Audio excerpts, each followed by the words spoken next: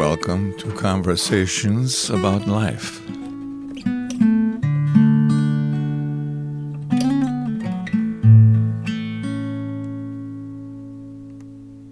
Well, thanks, Sarah, for being a guest on my podcast.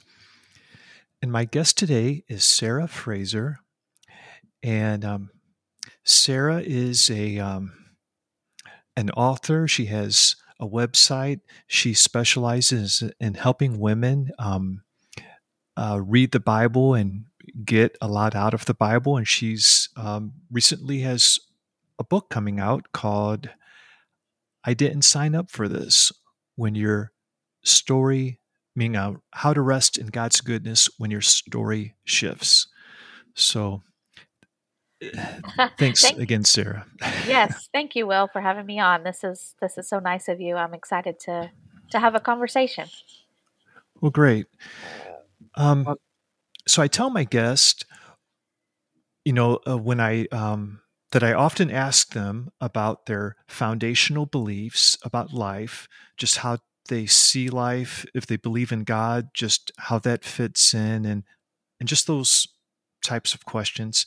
And then also their life experiences that have shaped them to be the people that they are. So I guess that's kind of what the direction we'll go in, but I'll also give you an opportunity to talk about your new book and about just what you do and offer. But just to start off, perhaps you can just tell us about yourself and just kind of let us get to know you a little bit. Sure. So, my name is Sarah. I am originally from West Virginia, which is a completely different state than Virginia, right? Okay, so we know our geography. Yeah. West Virginia, not the western part of Virginia, but actually the West Virginia part. Born and raised here. We actually, my husband and I lived on the mission field for a couple years. We recently moved back to West Virginia last year, and so we're kind of resettling in a little bit, praying for, what direction we have coming up. But I love my Appalachian Hills. I'm married to my husband for over 17 years. We have 5 children. They ages range from 15 down to 8. 3 are actually biological, and 2 were both adopted from China. So we kind of have a mixed family going on there. As I said, we've done mission work. We've always, been involved in church and God, and that idea of God has always been a part of my life. But we can talk about that later. But that's just a little bit about me and what I do. I love to write and I love to read. I've always been a reader, and so I love to write, and I especially love to read God's word. So Yeah. So I assume you grew up in a Christian family then. yes, I did. My parents were saved as young adults, and so as a child, I grew up going to church. It wasn't negotiable. We were there every time the doors were open. Was introduced to God and the Bible, Jesus, all of that at a young age. But for me, I really think it became my own faith in college. So I went to a secular college and there met a lot of people that believed a lot of different things. And I had that foundation in what my parents and my church had taught me. But I was faced with that idea of, is this something I'm going to believe just because I've always been taught it? Or is this something that I want to believe for myself? And I remember wrestling with that for probably a whole semester, maybe a whole year in college, just kind of going back and forth. It wasn't about lifestyle.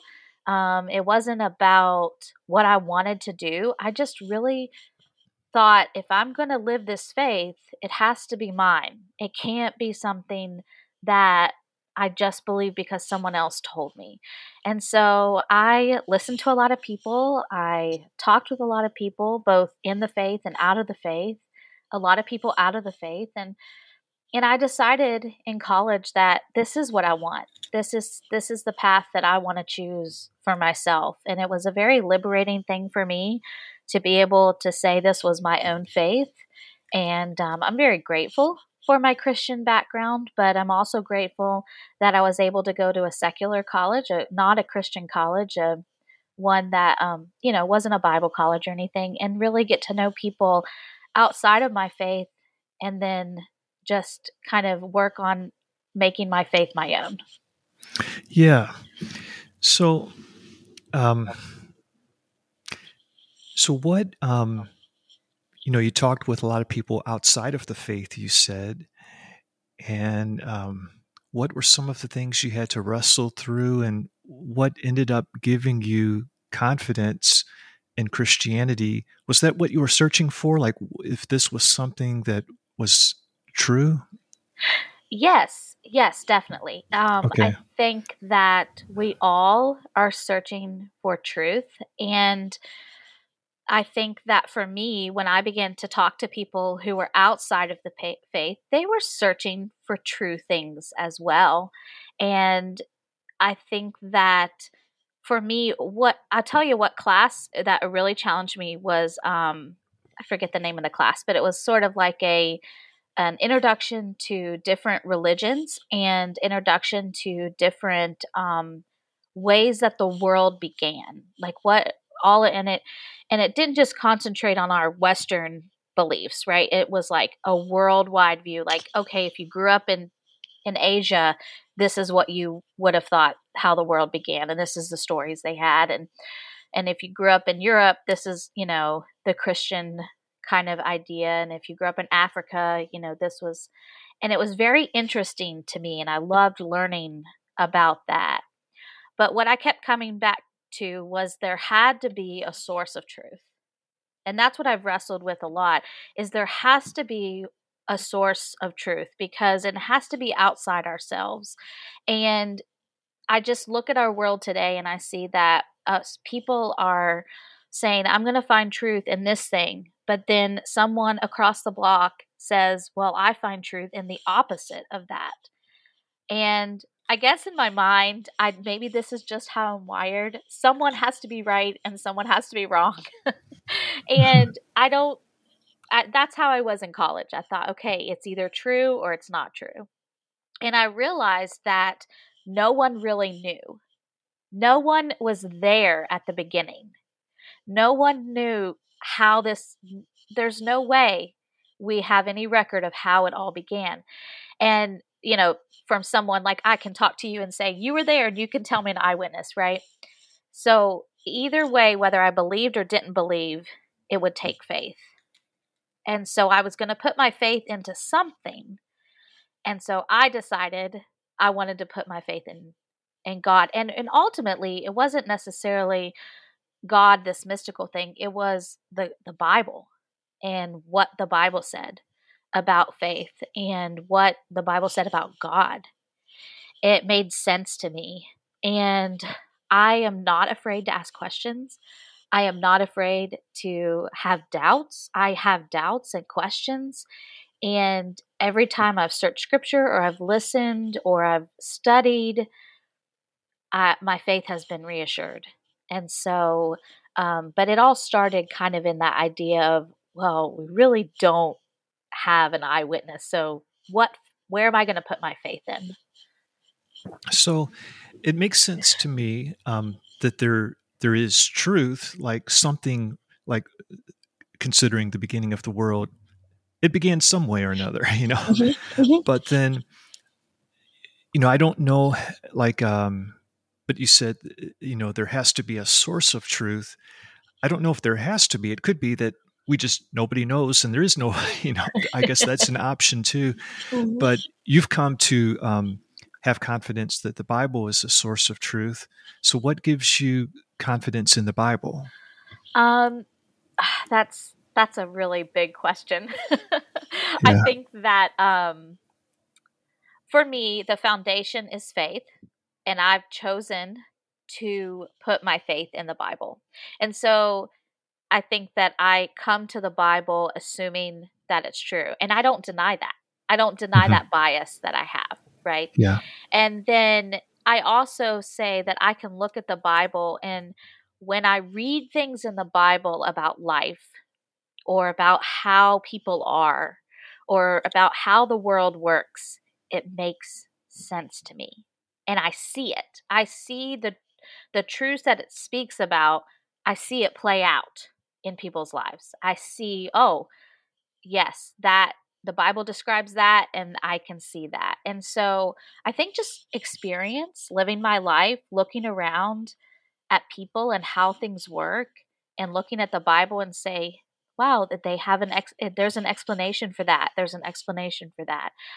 But I think it boils down to, if I'm going to talk to someone who says, well, I don't believe the Bible is true, then I think I'm going to say, um, then where's your measuring stick?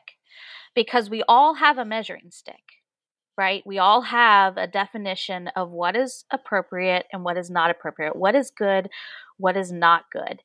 And it's not a clear black and white, but it is definitely, we know what's not good and acceptable and what is good and acceptable. And it varies, right, from person to person. And so if someone said to me, well, I don't want to use the Bible, then I'll say, what do you want to use then? Because if you use your own self, I turned 40 this year. You change the 20-year-old self of me. What I thought was right and wrong, and my standards have shifted in just 20 years. And so if I'm going to rely on myself to find truth, then I am in trouble, because myself is just up and down. We need a source outside ourselves. And that's where I said there's a source outside of ourselves, because we need a source outside of ourselves to say what is right and wrong. And the fact that there are some things that are universally wrong, like murder, or even, dishonesty, right? I mean, there's varying degrees of it, but we would all agree, where did that standard come from? That's where I would challenge you. Like, where did it come from? Did it come from ourselves? But I don't know. To me, there's more solid foundation in the Bible than when I go look outside of that for that sort of definition of truth. Yeah. So I see what you mean. Like the Bible just kind of seems to fit with reality as you experience, and seems to touch upon like the matters of the heart and morality and things like that. Um, this is kind of on the side, but you mentioned that you have two children adopted from China, and I think the last guest I had was speaking about how we need to, or a couple of guests back, how certain things in the world just need to get better. They just need to get fixed. And one of her examples was, it shouldn't cost like whatever, thousands of dollars to adopt a child from China. Tens of thousands of dollars, but tens of thousands. Yeah. Is there, and that could be a whole different podcast, but right. Like, is there a reason for that? Is that just a senseless thing that can be fixed, or is it kind of a necessary part of adopting a child from China? So international adoption has kind of shifted since COVID. So we adopted pre-COVID. So we adopted, it's roughly about 7 years ago. And so the cost of it is, some of it is paperwork cost, as far as like government's requirement. So if you want to speak about the cost, then go talk to your legislatures and say, why does it cost so much to file paperwork?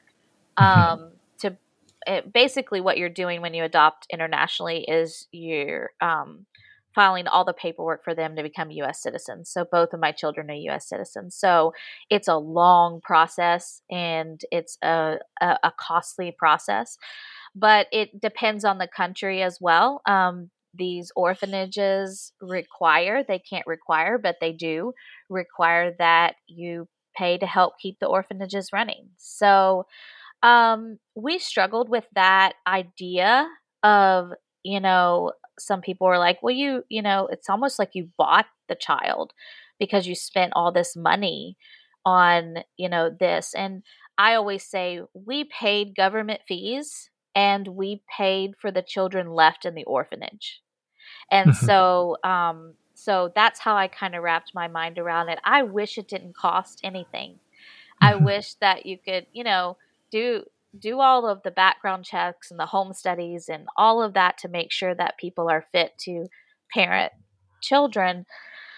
But that's, I think it's just a necessary evil. But I will tell you this: what's so interesting about both of our adoptions, we really tried to do it debt free, and we really, really were, you know, we really didn't want to go into debt. A lot of people do take out loans and stuff for that, and that's fine, but that's not what we wanted to do. And so, um, and you know, these things you can attribute it to chance if you don't believe in God, but because I believe in God, I see his hand all through the process. So my husband would get a bonus at work that we weren't expecting. And we had, you know, and you don't pay all of that at once, you pay it over a period of time. So we would have a bill for whatever paperwork, and he would get a bonus and we'd be able to pay it. So I was in a lot of adoption groups at the time, and people stopped the adoption process for a variety of reasons. But in my 10 years of being in this world, I've never heard anybody have to quit the adoption process because the money wasn't there. Hmm. Mhm. Somehow it happened.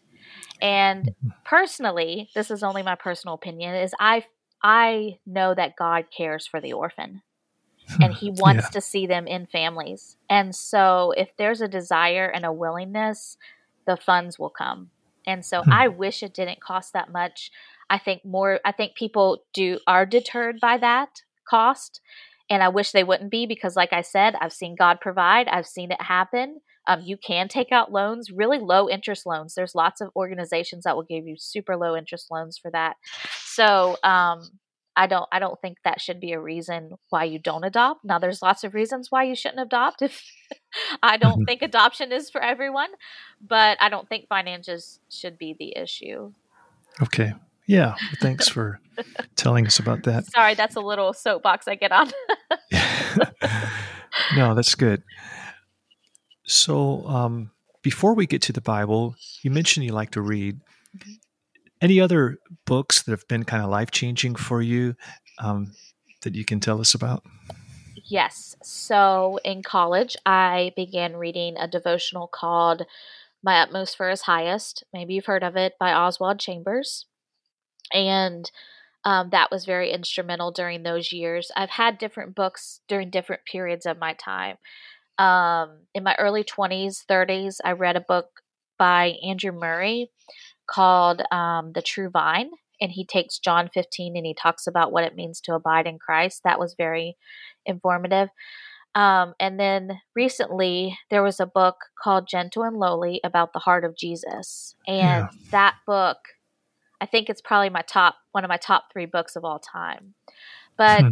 those are sort of like the nonfiction. I love fiction as well. And so there's a couple books have that I tell everybody they need to read. And one of them is called The Book Thief. I don't know if you've ever heard of that book. It's called The Yeah. Book Thief. It's about a Mhm. girl during World War II, and death is following her. And he's personified in this book, and death is telling the story of this little girl. And it's just such a moving book. It's not necessarily a Christian book or a Bible book, but it definitely paints a picture into the world of people who suffer and who have experienced a lot of death in their life. And those are the kind of books I like. I like to read books that kind of reveal the truths that we see in our life and kind of give it some voice and explanation. Yeah. Okay. Well, thank you. Mhm. Well, when it comes to the Bible, um, I don't know. Do you have any thoughts about just what the Bible is? Like, if, um, of course, it's a collection of writings, but anything else that you would say about, well, just what is this, the Bible that we have? Yes, so it depends on who I'm talking to. So if I'm talking to a Christian who believes the Bible's true, I would say, are you reading it? Because let me tell you, a lot of Christians don't read it from cover to cover. And what I love about the Bible, and this is for everybody, what I love about the Bible is it tells one story. It's a collection of stories, it really is. Genres, you have all the genres of you have historical narrative, you have regular just history, you have genealogies, you have poetry, you have sort of this idea of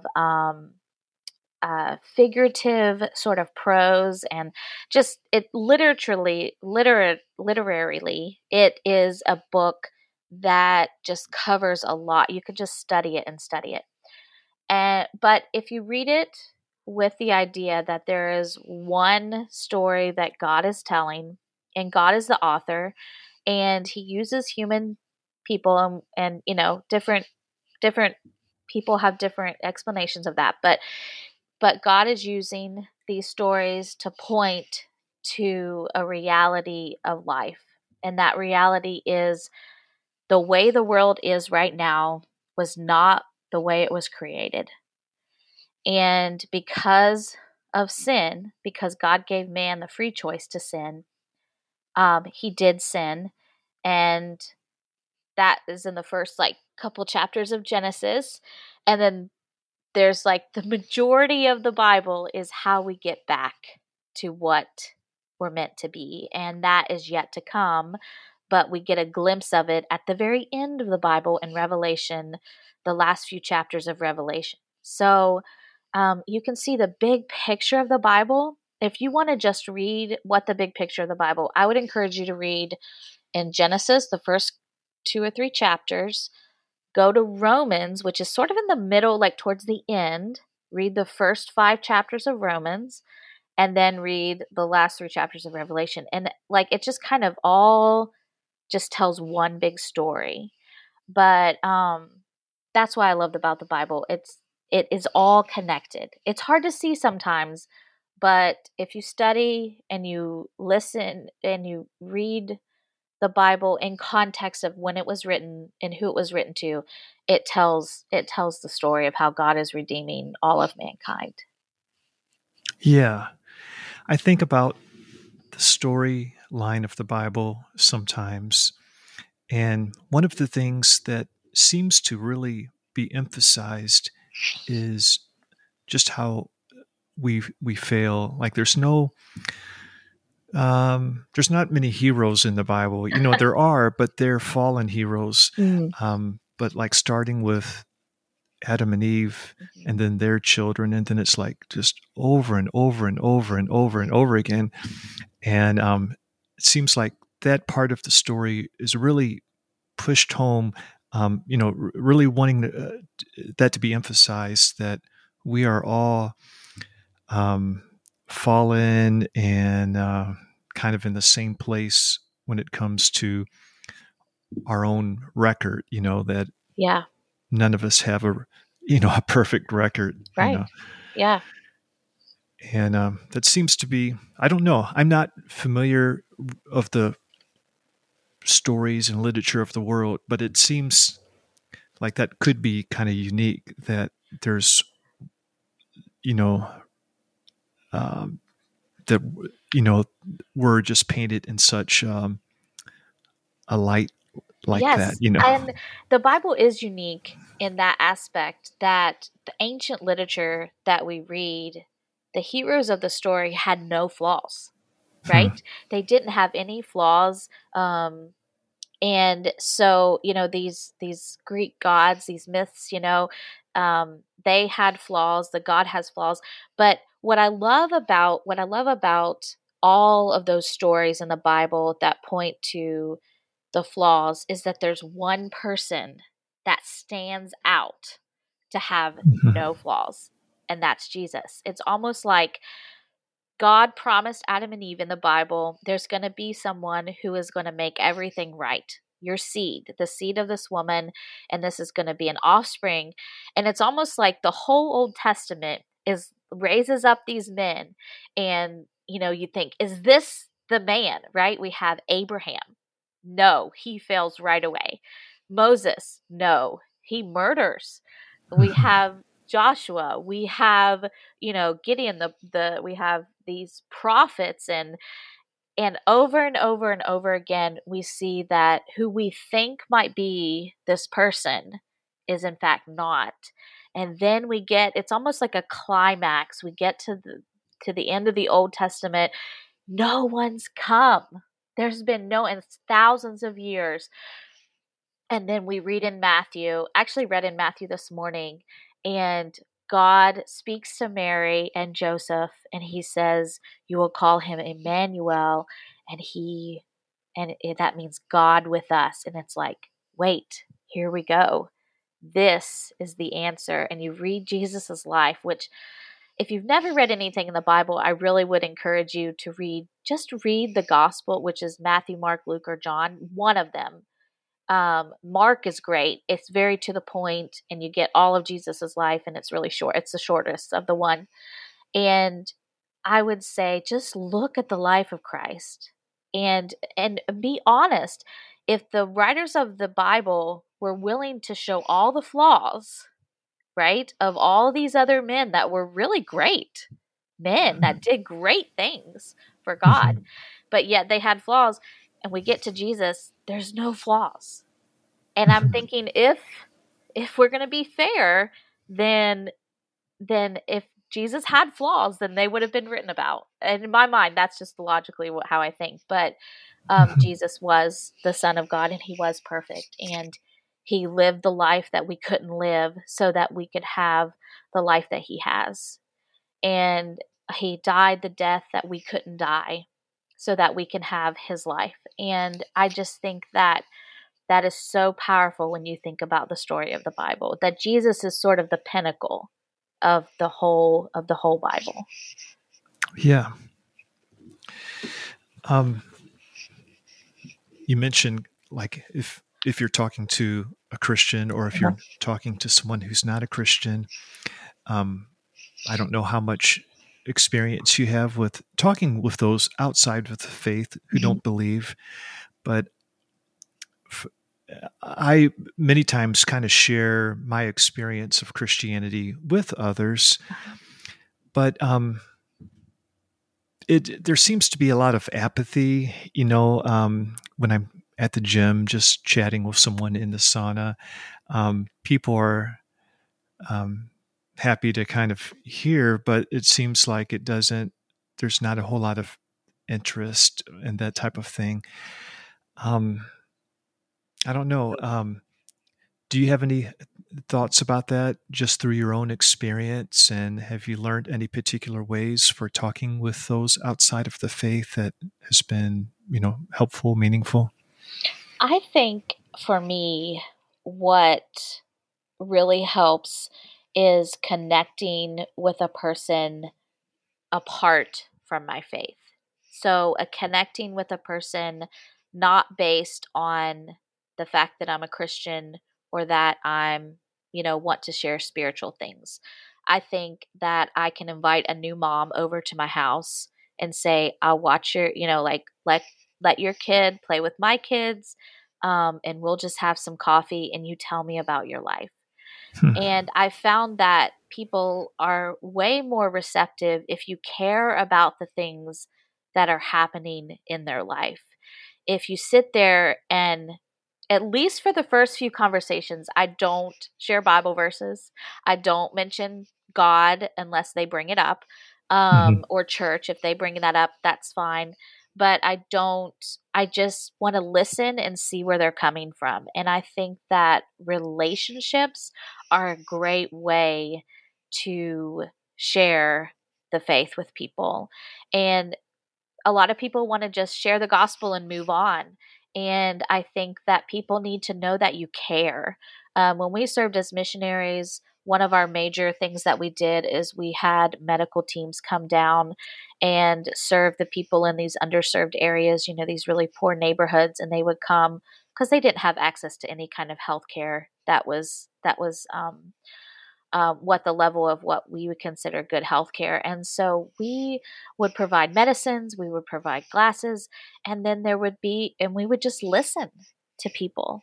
And they will, they appreciated the fact that we just cared about them as a person first. Mm-hmm. And if we see people as, if you see the same people at the gym every week, get to know them. Hey, what do you like to do for fun? Or are you married? Do you have kids? How are your kids? How old are they? If people have kids, they love talking about their kids. But, you know, um, just try to get to know them and remember things. I'm so bad about meeting someone and then forgetting all about them. Yeah. And so really try to get in your mind, okay, that person has a daughter who's in college, or that person, lost their son, or whatever it is that you can kind of say, well, how's your daughter doing in college? You remember something about someone, they really respond really well to that. Yeah. Yeah. Yeah. That's good. Well, okay, so there's the Bible. I know you're into helping people get something out of it. Yeah. So what are your thoughts about, just ways to feed upon the Bible rather than it just sitting on a shelf and, where you're really getting out of it what it has to offer? So I talk about sort of, and not everywhere, but I think of it as a 3-step process. And the first is, and I like to alliterate, so these are sort of P words. So make it a priority. So it starts with a heart desire. And I would encourage people, and I've been in this place where I haven't really wanted to read my Bible. I mean, I just didn't have the desire. And so I prayed and I asked God, I said, Lord, give me a desire for your word. And he does. He does give you that desire. But then you just have to kind of get up, and it's like exercise. You mentioned going to the gym. You're never going to wake up and jump out of bed and say, I can't wait to go to the gym. I mean, maybe some people are like that. But I think the majority of people are like, well, I know it's a priority. Like, I've made this a priority in my life. And so make Bible reading a priority in your life. And then the next step is to find a plan. Either say, I'm going to start in Genesis and read through, or I'm going to start in this book of the Bible. I would really encourage you to find some kind of plan online. I have a bunch on my website. If you want to go poke around on my website, there's lots of reading plans on there. But even if you just take a book of the Bible, and I really encourage people, just take a book, and you don't have to start in Genesis. A lot of people start in Genesis and then they quit and then they start in Genesis again. If you've started several times, don't start in Genesis. Like, start in a different book. And then the next step is sort of just I want to say it's just sort of, you have to prepare.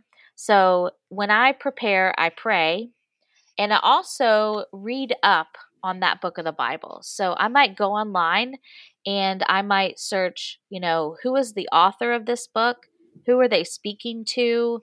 Um, there's a lot of information online that you can find about, an overall picture of the book, so that when I get down to reading it, I was like, oh, that goes, what are the themes of this book?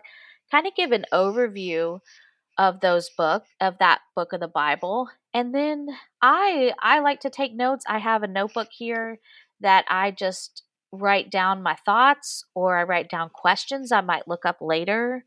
I write down problems I have with verses, like, I don't know if I agree with this, or is this somewhere else in the Bible, and what do they mean by this? And so I think that to get the most out of our Bible, we really need to make it a priority. We need to make a plan, and we need to prepare. We need to kind of get some background and that sort of thing. And I will mention real quick that I do have some courses on different books of the Bible. So if there's a book of the Bible that you're interested in, I probably have a course, and basically it gives you a reading plan.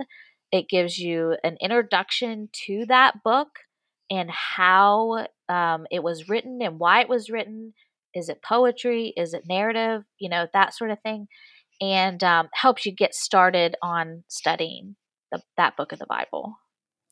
Yeah, and I'll put a link in the show notes to your website, but just in case anyone's not, looking at the show notes, Right. your website is saraefrazer.com. Yes. And Frazer is Frazer. Yes. No I. We're Frazers without an I. Yeah. Okay. All right. Well, thanks, Sarah. Mm-hmm. And then your recent book seems to have more to do with suffering, perhaps. Mm-hmm. Is there any particular, just suffering that you've gone through in your own life, or really hard situations that, have kind of shaped you, or have done, impacted your life in some way? Yeah, I think the biggest one was actually when we adopted our daughter from China. Um, the special needs that was listed in the paperwork wasn't what she had. And her special needs ended up being much more severe than what we had thought. And so walking into this world of being a special needs parent wasn't something that I signed up for. It Mhm. wasn't something that I really saw for my life, and I struggled for many months, probably a whole year after bringing her home, of why God would allow, even having, like, why would He allow children to suffer like that, or why would He lead us down this path, and now it's really hard. And so my book focuses on the life of Moses, and it kind of correlates my story, but also the story of Moses, because Moses was adopted. So if you read Exodus, you'll the first couple chapters, you'll see that he was adopted. So I connected with that story, that part of his story. But I saw that Moses had plans. He tried to, do things his way, and God completely interrupted his plans over and over again. And so I just walk the reader through Moses' story and say, here's what we can learn from Moses. Here's some things that I've learned through this situation. And I share about our adoption. I share about battling postpartum depression as a new mom. I share about, just the rejection and loneliness that comes with sometimes being human and having people in your life that reject or leave you. And then also the idea that, when we left the mission field, it was it wasn't under the best circumstances, and how you navigate sort of, you had dreams and goals, and then God moves you, and you're struggling to find sort of where He wants you and what He wants from you, and just those questions that we have. Yeah. And then has, I just want to ask you about your experience of God, like, because our relationship with God is a relationship. So it's like Yes. knowing someone, and then it has, going through these experiences changed or impacted how, what you know of God, or that relationship and so forth. Oh, yeah. Yes, I think for me, um, suffering at first drew me away from God. I was afraid to ask God questions. I didn't know if I could trust Him. And when I did go to God with my questions, and I did go to Him with my frustrations and my grief during these situations, and when I say I go to God, that's a phrase Christians use, but it's basically when I was reading my Bible and when I was praying and listening to sermons and listening to Christian music. I think all of that is just listening to God. I realized that I realized characteristics of God, and I I say in the beginning of my book that I wouldn't change the suffering in my life, because the suffering has brought me in deeper intimacy with God, because it's proved that He is capable of handling all of my grief and my pain, and He is also capable of giving me peace and joy in the midst of it. And the way that happens is I really got to know who He is. I really dove into His faithfulness and his justice and his righteousness. And those became such a bedrock of faith in my life. And one of the things that really changed and shifted me was this idea of God being in complete control while also being completely good. And when we look at our life, we think, well, if we had a God that was in complete control, you know, how then he must not be good because he's allowed all these suffering things to happen. But if we have a God who's good, and then we say, well, he must not be in control because I suffer. But suffering is such a complicated and deep topic that I realized the actual answer is that God is both sovereign and good. And that means he's in complete control, complete knowledge. He sees outside of time and space. And then he's also 100% good. And so if I saw both of those characteristics in the Bible when I began studying God's character, and it just was like over and over and over and over again. I thought, I can trust you because you're in control and you're good. I don't understand the suffering. I don't understand. And I tell people this, I said, sometimes we want answers to why, right? That's the question we're asking. But I think to myself, we really don't need to ask that question. That's not the question we're really asking. The question we're asking is who? Who's behind all of this? And the answer is this good and sovereign God. And for me, going through those things and searching the Bible, reading stories, listening to people teach the Bible, and praying, those really reinforced all of that idea about God. So it's the experience you were going through, but meeting that experience with the word and Yes. prayer and seeking God during it.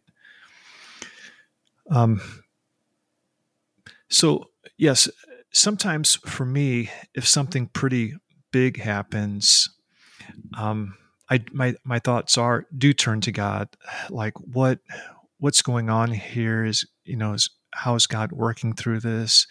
Some things are small and just irritating, and they seem so random. I don't think of, um, well, this is a part of God's plan. I just think Yeah. that happened and I don't like it. Yeah. But so I wonder if, it can be both true that God is sovereign and in control of everything, but he just kind of allows things to take place so that you can exercise um, wisdom and grow in skill of handling life and dealing with the little frustrations things. I don't know. Sometimes it's hard to make sense of that type of thing for me, but It is, but I'll tell you what, we can go to Job. So the book of Mhm. Job, if you're not familiar with that story, is um, there's this story about God in heaven, and Satan comes to God and says, and God says, "Have you considered my servant Job?" And Satan says, "Well, he only serves you because you've given him all these things." And so God said, "Okay." And Satan goes, if I did this and this to him, he wouldn't serve you. And God said, "Okay, I'll allow you." And in that short exchange, we see a picture of God's sovereignty, because even though Satan is the author of the suffering, he is the cause of the suffering, he had to get permission from God to exercise that suffering. So we can take comfort in knowing that any suffering that we face had to go through God first. He had to Mhm. give permission. And we might think, wow, he's a really hateful God to allow this suffering. But if we see the point in Job's story is that Job needed to go through the suffering so that he could see the reality of who God was. And at the end of Job reaches that point. But what is so comforting to me is Romans 8:28, and I know it is used to sort of put a band-aid on everything. And what I love about that verse, it says all things work together for our good. And what we miss is Romans 8:29, which is the next verse. And in that verse it says to be conformed in the image of his son. And so as Christians, we have this unique opportunity to look at our suffering and say, God allowed it. He wasn't the cause of it, but he allowed it so that we can become more like Christ. And so when I go through suffering, it I go to God with my grief first. I mean, Job tore his clothes like Mhm. he was grieving. He cried out, um, but then also say, "Okay, Lord, teach me. Teach me something about you. Teach me something about yourself. Maybe what I need to change, what I need to know." While I go through this, realizing that, and another thing about Job is God only allowed the suffering so far, right? He said, Mhm. Right. you may, you may do this and this, but you can't go here. So our suffering is not just this blanket thing that Satan gets to do whatever he wants. No, God is in control of how much we suffer. And it Mhm. always has a purpose and it has a stopping point. And so that is super comforting when we're in the midst of something. Yeah. When, for you, do you feel close to God, where you just feel His presence? Is it when you're doing any kind of particular thing, or is it during times of being in the Word, or is there what kind of what is it like for you as far Um, as that? so the first thing that comes to mind, and this is super crazy and random, but it's in the car. Okay. If I'm driving in the car and I have been reading God's word recently, if I'm in a good, reading God's word consistently, I've got a good habit going. Um, and I'll pray in the car a lot, obviously with my eyes open. Don't close your eyes and pray, in the car. But I'll pray for things, and then I'll just turn on music, and it it almost always brings me to tears, and or it just, the Lord will reinforce a couple things he's been sharing with me in his word, or things that I've heard preached. And I listen to a lot of sermons in the car, so I have a couple preachers that I love to listen to on podcasts, and so I'll listen, and my kids just look at me like I'm crazy, but I'll just like have tears in my eyes. I feel really close to God just driving them to soccer practice. And so I think that that's the stage of life that I'm in right now, and God is meeting me right there, which is really cool for me to think about. But I Yeah. really feel close to God when I'm in the car, um, just praying about things and listening to music. I feel His presence. Yeah. You seem like you come across, when I look at your, even before talking with you, but just looking at your website and the description of your life, like you must be really efficient, organized, and things like I think I would like to appear that way, or at least try to go that way. I love to be organized. I love to organize things. My husband says I probably have a touch of OCD, just like I've got to have things in their place. My brain works that way. Organizing, when you have this many kids, you have to have things. It has to, but one of the things that I've really had to let go of are the interruptions.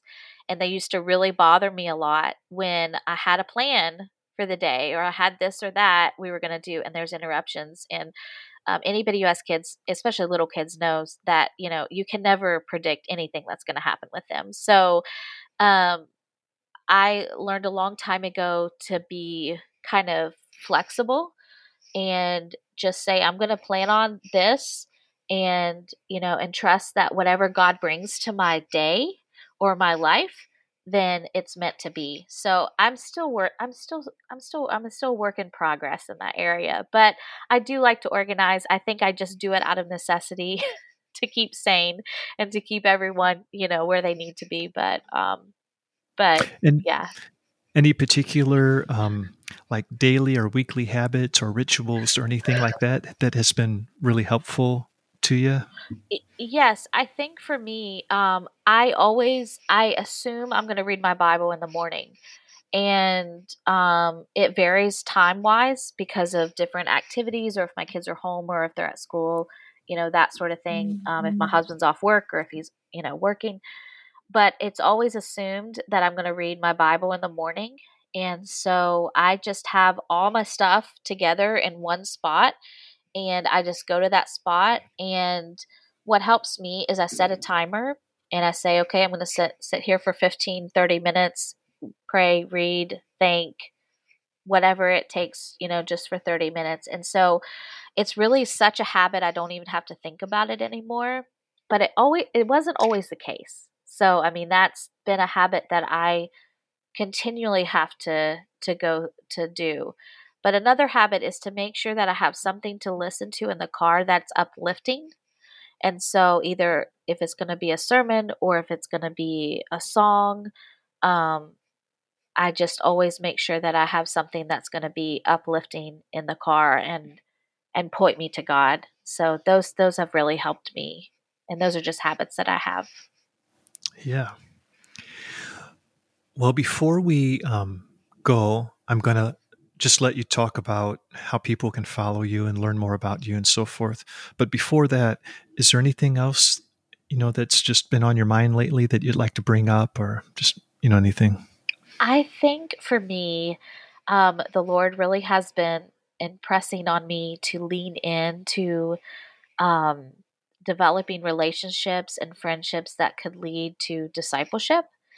And as I'm moving out of the little tiny kid stage into more of the bigger kid teenager stage, I've I can look back and see where I did things wrong as a new mom and where I did things right and what has helped us as a family. And the Lord has really opened up a door for me with one young woman, but also I'm praying for a couple, and just be willing. The Lord really been impressing on my heart. You need to be willing to share your struggles and share your victories with these moms who are just starting out, and then also be involved in people on, like I said, on a more of an individual level.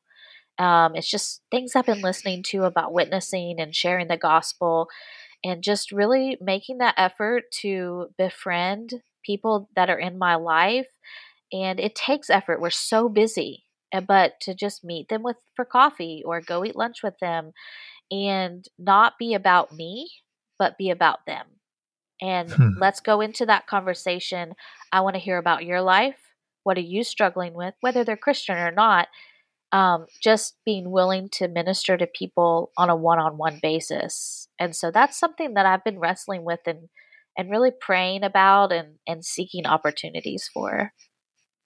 It reminds me of this past weekend. I was at a wedding and sitting across from a woman at the reception, and she mentioned people want to be heard, known, and loved. Oh, yeah. And what you were just saying about ministering to them and caring, it seems like listening and Yes. just like you're describing it is really a way to serve someone and Yes. be a blessing to them. Yes. Definitely.